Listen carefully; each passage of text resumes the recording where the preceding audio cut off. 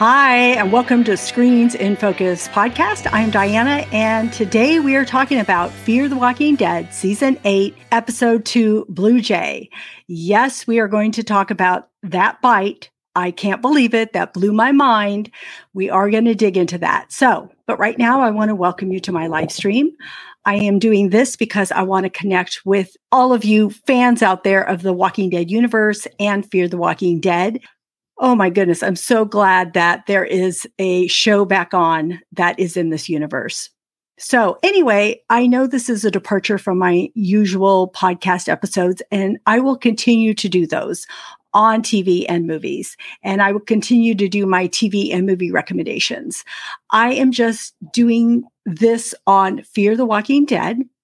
And I'm just trying something new. I'm trying a live stream to connect with people, and I'm trying this solo. So we are seeing how it goes, and I'm taking it week by week. So thank you for being here. I really appreciate it. All right. And just so you know, you can go to screensinfocus.com, subscribe to my website. You can find all the social media there. You can go get to my blog there, and you can even listen to my podcast episodes there. So just remember screensinfocus.com. Because I would love to know what you're watching and your TV and movie recommendations. And I would love for you to be a part of the community. All right, so let's dig into this episode. Now, of course, we saw the premiere last week and noticed that the names of Mo had been changed to Ren. And I also noticed they were calling the walkers carrions. And I'm like, what are they saying? Carrier? I wasn't sure. And then, of course, Lark and Blue Jay, it's like they're all bird names. So it got me to thinking about our question of the day. We had done a podcast on House of the Dragon, and we had done a question of the day as to what would your dragon name be? So I thought, okay, so let's do our question of the day as what is your bird name? So what would your bird name be? What did I do? I went and Googled this because I wanted to know if certain birds had personalities. And so this was interesting. I noticed that there was 4 birds that were particularly had personality traits. So I'm going to share those with you. If you love authority and power and you're bold and decisive, then Eagle could be your name. If you are a crowd pleaser, you're showy and you're outgoing, then you might go with Peacock. If you're a numbers person and you are intelligent and logical, then you would pick Owl. And if you're a nurturer and helper and you're peace-loving and kind, then you would pick Dove. And I thought that was interesting because Dove is Ren's friend. I guess it would be her friend, right? That teenage girl that she was friends with on episode 1. So I thought about these names and I thought, I really like the name Dove. It fits me. I'm a nurturer. So I would pick Dove. Although, I don't know, the jury's out because I don't know if I like this person who's named Dove.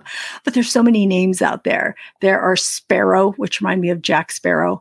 And there's penguins and there's herons and all kinds of birds. So I would love it if you would share with me on what your bird name would be. That is the question of the day.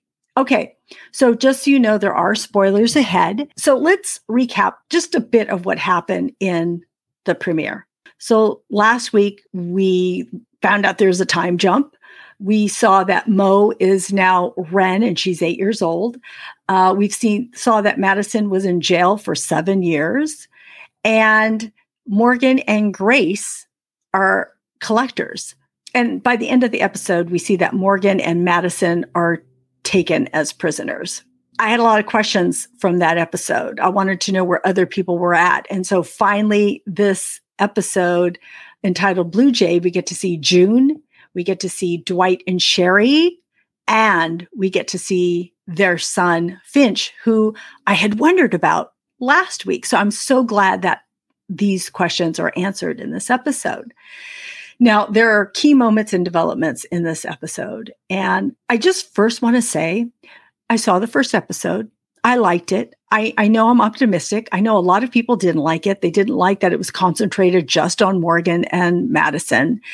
And it was a little bit clunky, but I'm pretty optimistic with watching these because I want them to be good and I want the universe to still be here and for us to still watch it and to give us more information on the whole universe. How will this affect Daryl when he's in France, and how will this affect, Negan and Maggie in New York and Dead City? So I feel like all these pieces, everything that we learn, every time we watch an episode, we learn something and can piece it together, which I did. I'm sure we all did in this episode, and we'll get to that. So I thought that this episode was super riveting. I was really excited in the middle of it. And I thought, this is how the first episode should have been.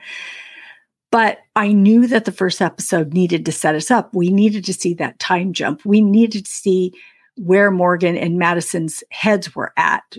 And we needed to see all of that. So it was really important. So here we're digging a little further, learning about a little bit more of the characters. And so we see that June is drugging people and she's taking their weapons and that she's surgically removing their fingers. And she's keeping them. Why is she keeping them?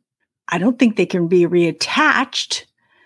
So why is she keeping them? I just find that so fascinating. At least she's not killing them. I thought, she could easily kill them and there would be less Padre people to deal with. But I do like that she's stockpiling these guns because I kept thinking, can they go back and get those guns when they build their army? So hoping that that's what happens with those. Also, while she's there, she meets Adrian, and he is a man looking for his daughter, Hannah, who Padre had taken. He wants June to help him because he saw the signs that she had put out. I imagine it was her that put out those signs. So he tells her, we have this group and we're building an army. Aha, thinking of those guns, right? They can go get them. That's what I'm hoping will happen there. We also see Dwight and Sherry because June drugs them accidentally and finds out it's them. Can you imagine if she had killed them? Okay, we know that probably wouldn't have happened, but likely the other guy that was in the boat with them was killed. Anyway, we see Dwight and Sherry, and they are not living as husband and wife right now because they're trying to protect their child, which I thought, oh my God, they have been through so much together. The sanctuary, they were torn apart then, and then they go through all this time and they finally reunite and she finally is pregnant and they're finally going to move forward. And then everything else happens. Here they are back in that same old grind. And it's been a lot of years. Their child is 7. And I thought, man, that's heartbreaking for them. Everything's always pulling them apart. And how hard that must be to see your loved one every once in a while and not be together as a family. So I don't blame them in that conversation that they had up on that train car there. It was good to see them. It was good to see their son, who doesn't realize that it's his parents at the beginning. And we also learn about these experiments that are happening in this train car. We also learn that Padre's lieutenant, Shrike, allows this severed head to bite Finch. I mean, that part blew my mind. I said that already. Yes, I know, but it really did. I watched it again last night. I just couldn't believe they went there, but actually, I think it was a good move on the showrunner's part because now I'm shocked. Now it's like, oh, you say you're protecting this child, but how are you protecting children if you are letting them be bit? I'm so curious to know more about Shrike and how her mind works and her background. I just will find that so interesting because she is so nonchalant about this stuff. She doesn't even flinch when it happens. So it was a gut-wrenching scene. I was in it with them. It was horrific. And, Shrike's mission is to force June to continue these experiments and that she's been doing for Padre so that they can find a virus cure with this radiation. I don't know. We'll have to see. But I want to talk a little bit about June.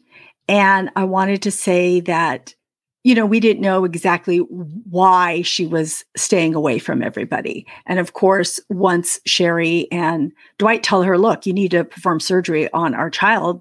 He has an appendectomy and we can't get him to the other medical facility, wherever that may be. And so, of course, when they're there, Sherry uncovers these pictures of these people that have radiation. Their skin looks terrible. And of course, June doesn't want to talk about it. But as it is revealed, June is administering this painful radiation, again, as a supposed cure. The surprising twist was of Hannah, of this guy, Adrian, who was looking for his daughter, and Hannah being patient zero in Padre's experiments. I can't even imagine what was going through June's head at that moment. I mean, you can see her thinking and really with this struggle with everything that she's dealing with here. And it's really taken a toll on her. I thought it was excellently portrayed by Jenna Elfman. I thought she did an incredible job in this episode, along with, Dwight and Sherry, the actors. But I thought it was fascinating that she says, I saw someone get bit and it's the longest I've ever seen anyone live. And they were exposed to radiation. And maybe that was why they lived so long. And of course, thinking Alicia, right? That is what happened to Alicia. And I just thought that was a great move for the writers to incorporate that in there. And that something in June sparked, maybe this could work. Maybe we could save some people. When she said it was my treatment, those words really, I thought, oh my gosh, this is another big revelation that they're sharing with us. So I just thought this was a really great character arc for June. We needed to see where she was going. Of course, toward the end there, after she performs the surgery, we're thinking, okay, everything's looking good. Finch as well. And we're going to get to this part in just a second. I just wanted to bring up a couple tidbits before I get to that moment with Dwight, Sherry, and June. So when they were filming this scene, I saw on Twitter that Christine Evangelista, she said, this is what she said, my legs gave out and I collapsed from exhaustion after the scene. The crew ran in because of the harrowing screams. Like I said, that scene really affected me. I could not believe they were doing it. And I think in part because I saw the reaction that Dwight and Sherry were giving. I thought, oh my gosh, they're not going to go there. They're not going to do that, are they? They did it. I was shocked. I think it was great. I can't believe it. I can't even imagine being put in that position. Now June has to be the one to step up and see if this radiation will help him. But she doesn't want to see him suffer. She doesn't want to see him go through this radiation treatment. But will this be the change? Because Shrike said something is coming. Things have changed. It's bigger. It's expansive. So what is all this? Are they going to connect with the CRM? They were doing their own experiments also on people. So this is what I'm talking about. When the whole universe starts to combine and collide, it's just very, very cool. So I don't know. This is why I get so excited, right? Learning all these things. Also, Christine Evangelista, I hope I'm saying her name correctly. She's beautiful and a great actress. But when she had posted that, I reposted it on Twitter. And I said, oh my God, you were brilliant in the scene. Because I did. I thought she was brilliant and she liked it. So I'm like, yay. At least she knows that I thought she was brilliant, which she was. And I also thought that Jenna Elfman must have been exhausted after her scenes. She did so much crying.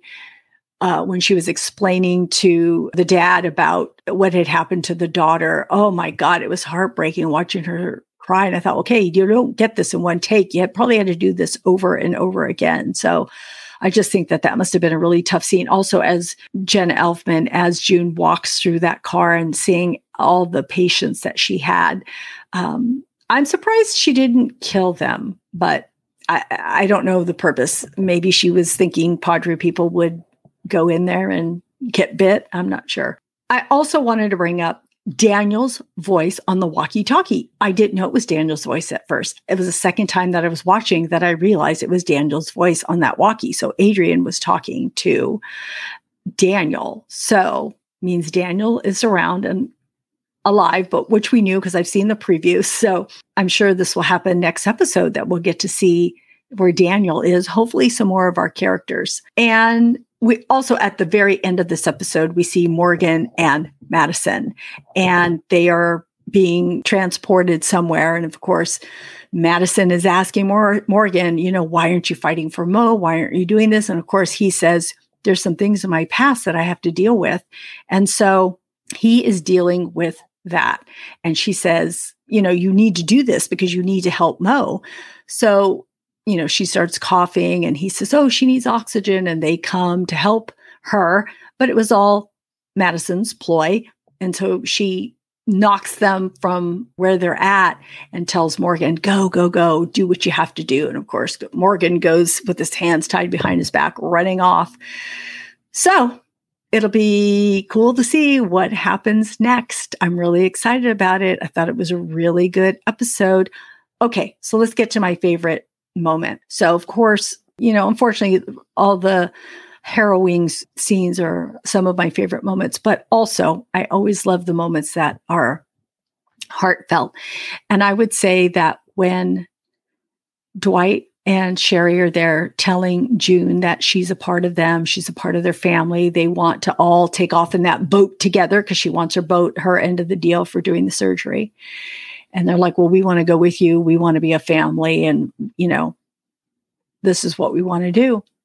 And Dwight tells her, you and John, I would not be here without you and John. You guys saved me. And so now you are family. You are family to us. I just thought, that's what I love.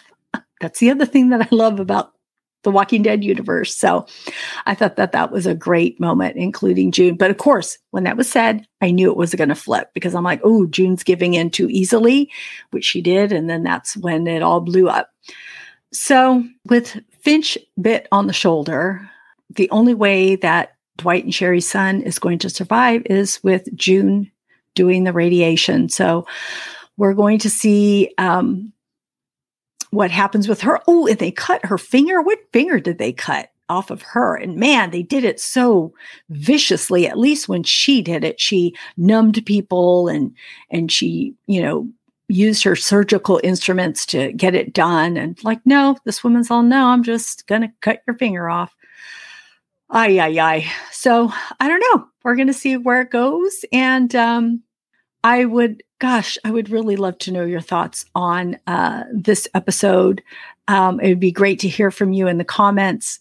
Also, again, I want to remind you, you can go to screensinfocus.com and get to my social media there. And you can follow me on any of the social media and reply there because I would love to be in this community with you and you be in the community with me. Yeah, I think that's it. I'm just so looking forward to the next episode. I hope you have a fantastic week, fantastic weekend. I cannot wait for this Sunday. I'll see you next week. Bye.